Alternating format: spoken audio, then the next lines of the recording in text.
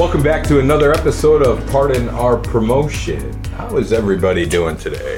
Very good. Yeah? How's your candy? It's not candy. Oh, what do you got there? All right. Don't touch Our it. producer, Gage Dana, is busting my chops about this candy bar wrapper because it's making too much noise. Yeah, it is. But you know what? This is like, this is not a paid endorsement. This is just an endorsement for what it's worth. Robert Irvine's Fit Crunch. Just wonderfully, wonderfully awesome. It's supposed to be a power bar. It's a candy bar, but it's a power bar.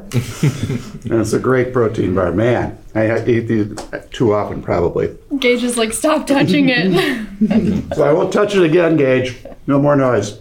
But yeah, I want to bring up, I'm going to have to stop talking because my mouth is full. But I'm going to, a spontaneous topic. Yeah.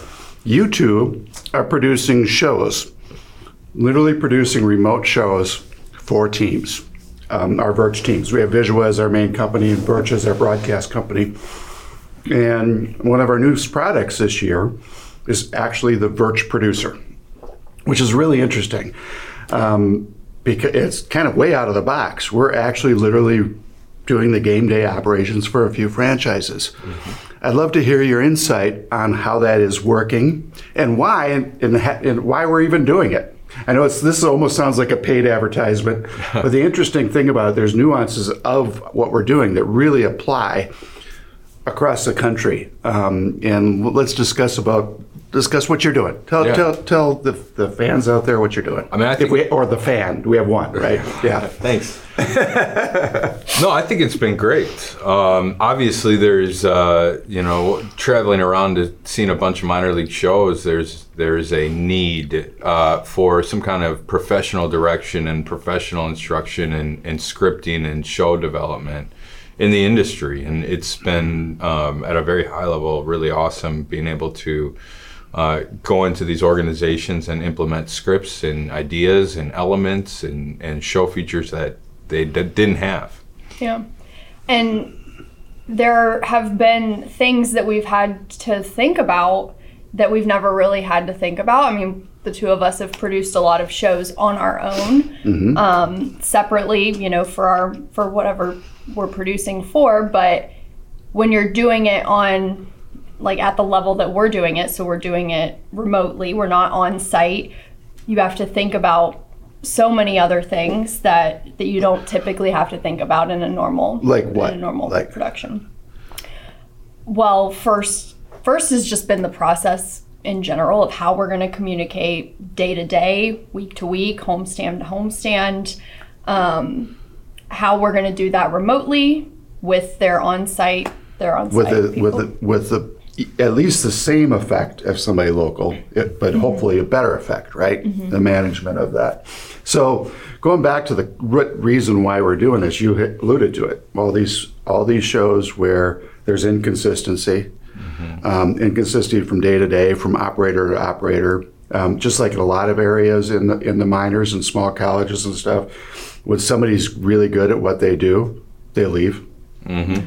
And they go up a level, or they go to another job or something that pays more, and so these teams struggle with that consistency in their brand, with the way they put their brand out in their arenas and facilities. Their show goes up and down, and it works. And the reason why we're doing this podcast in the first place is because Virch came around to add consistency to the broadcast and the show production and creative, a higher quality and more consistent thing for less money, right?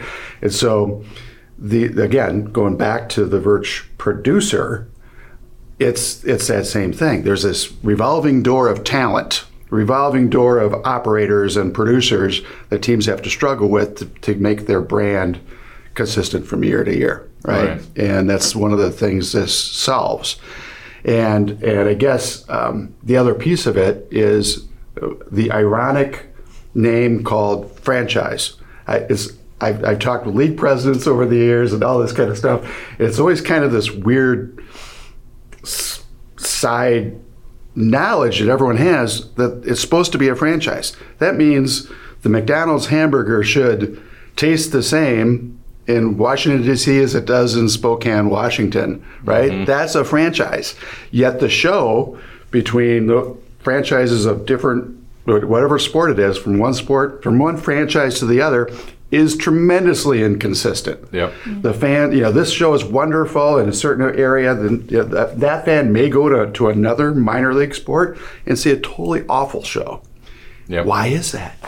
Why you should be called a franchise then? Right. Because you should just call it an individual operator show. Yeah. Well, and that's right. That's what it is. I mean, even if there's several organizations out there that own multiple teams, right? So you would think that the philosophy is from the top down and it spreads into these teams, and each one has a very high level product, where the reality is one could have a great product and the other one could have a terrible product, because we have different people using different philosophies scripting their shows. Right. This centralizes it a little bit. You have one entertaining show that looks a lot different. There's a lot of different little wrinkles in there that makes a show in California different from a show in New York. Even though it's the same script, it can look a lot different, which is pretty unique. And I mean, so yeah, elaborate on that. And that's where we're kind of dovetailed back to this Birch producer thing, because what you're saying is we're able to produce a show in California and in New York that's similar and consistent and high quality, but different, right? That's correct, yeah. So how does that work? How do you do it? How do we do that, Lindsay? Nice deflection. Yeah. How much time It's do a we little more have? complicated. Spotlight on Lizzie.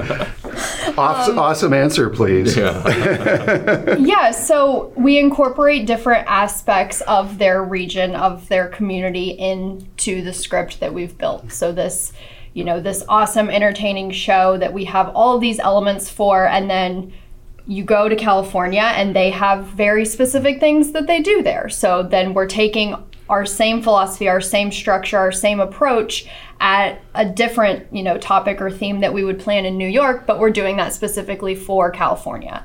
So even though it's all kind of the same, like we're thinking about, touch points and headshots and all of these different things, the process is the same, but the topic is different.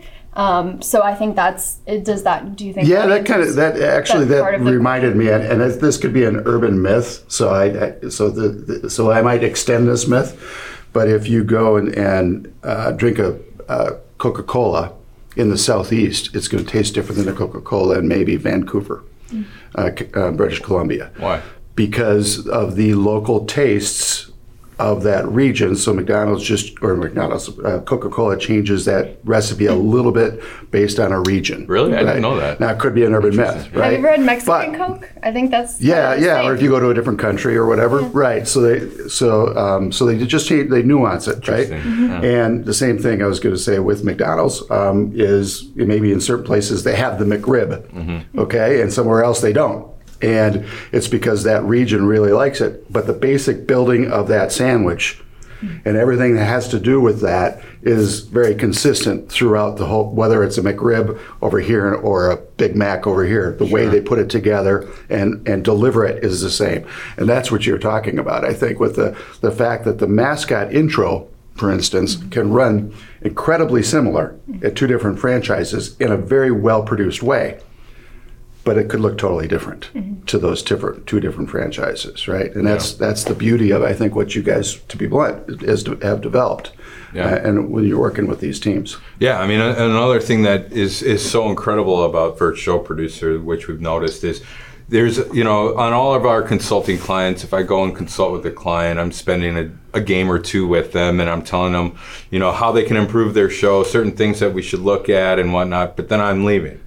And it's up to them to execute. It's up to them to kind of carry that through and carry our notes through. Whereas this allows us to be much more hands-on throughout the entire season. You're essentially in charge. Correct. And that's a very good point, because as a consultant in the O's, I did a lot of consulting with sports teams across the country. And everyone would nod their head. Oh, this is the greatest thing. And everything really we're talking about in this podcast series. Oh, so many cool ideas, and how do you implement it? But you give it, we were talking about it yesterday, you give it to the client, they're nodding their head, 3-day seminar, we're talking about all these great changes, and then you leave town, back to the old habit, and you could say that with, ticket sales, consultants and everything else. That's one of the frustrating thing with consultants is they come on with this new plan, but it's hard for the team to take that plan and execute it into some reality. You could say it with, I've got a workout, I got a guy my exercise trainer, and boy, when you're with that person, you are kicking ass, right? And then you don't exercise at all next week. Yeah, I'm guilty of that right now. So what you're saying is that hands-on. The fact that it's not this franchise's show. It is. But it's our responsibility. It's your responsibility for the whole fan experience for these different franchises we've been working with. So that that day-to-day hands-on, even if it's remote, is very crucial. Right? Yeah, because we're giving them the plan. We're giving them everything that they need to do and the step-by-step, when they need to do it, how they need to do it, where they go to do it. And then we're also there saying, hey, did you do it?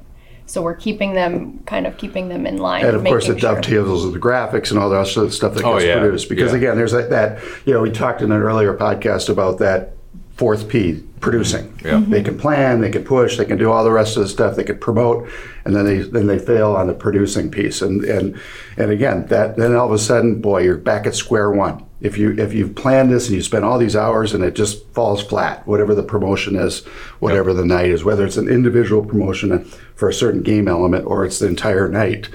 And that's the other thing is where you guys are producing the entire season, right? Correct. All the promotional schedule and every specific script. Yeah, right?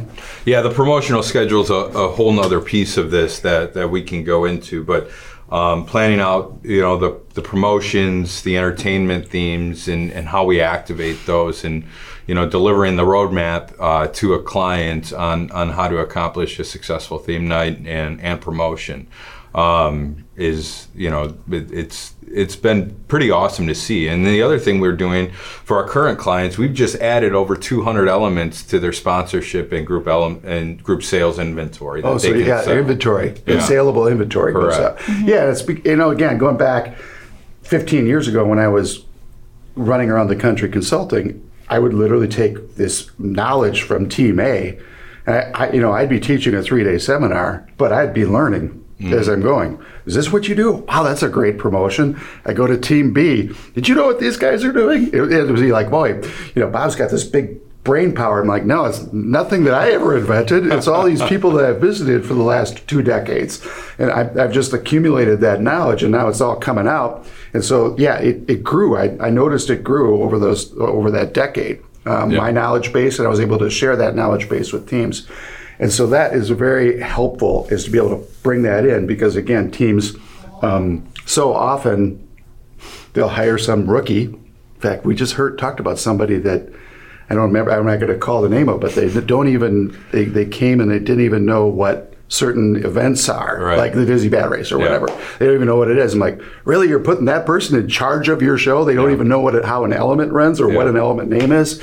That's a little tough. So you do bring that level of expertise and like that accumulated knowledge base that essentially our company has, and we're able to give that to a team at a much higher level, higher quantity, higher level, for them to sell and produce. And because of the working arrangement between our clients, so because we're remote and because we have to communicate and we make sure we're on the same page with everything, it forces us to communicate early and often, and really kind of get our ducks in a row well before the season. So, when you're in an office setting and you're going in every day with your team, you guys might wait to talk about something a couple of weeks because you're with them every day, you're always together.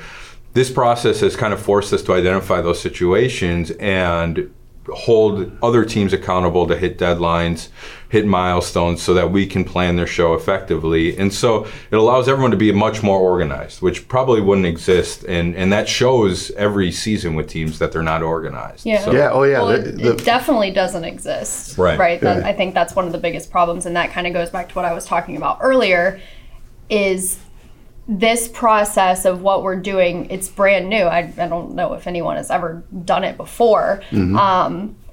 it has forced us to be way ahead of the game because we have to think about those things that a normal producer wouldn't have to think about. So we are, ready to produce a show tomorrow, and it's February 3rd. So it's like... Right. So how good is that first show going to be?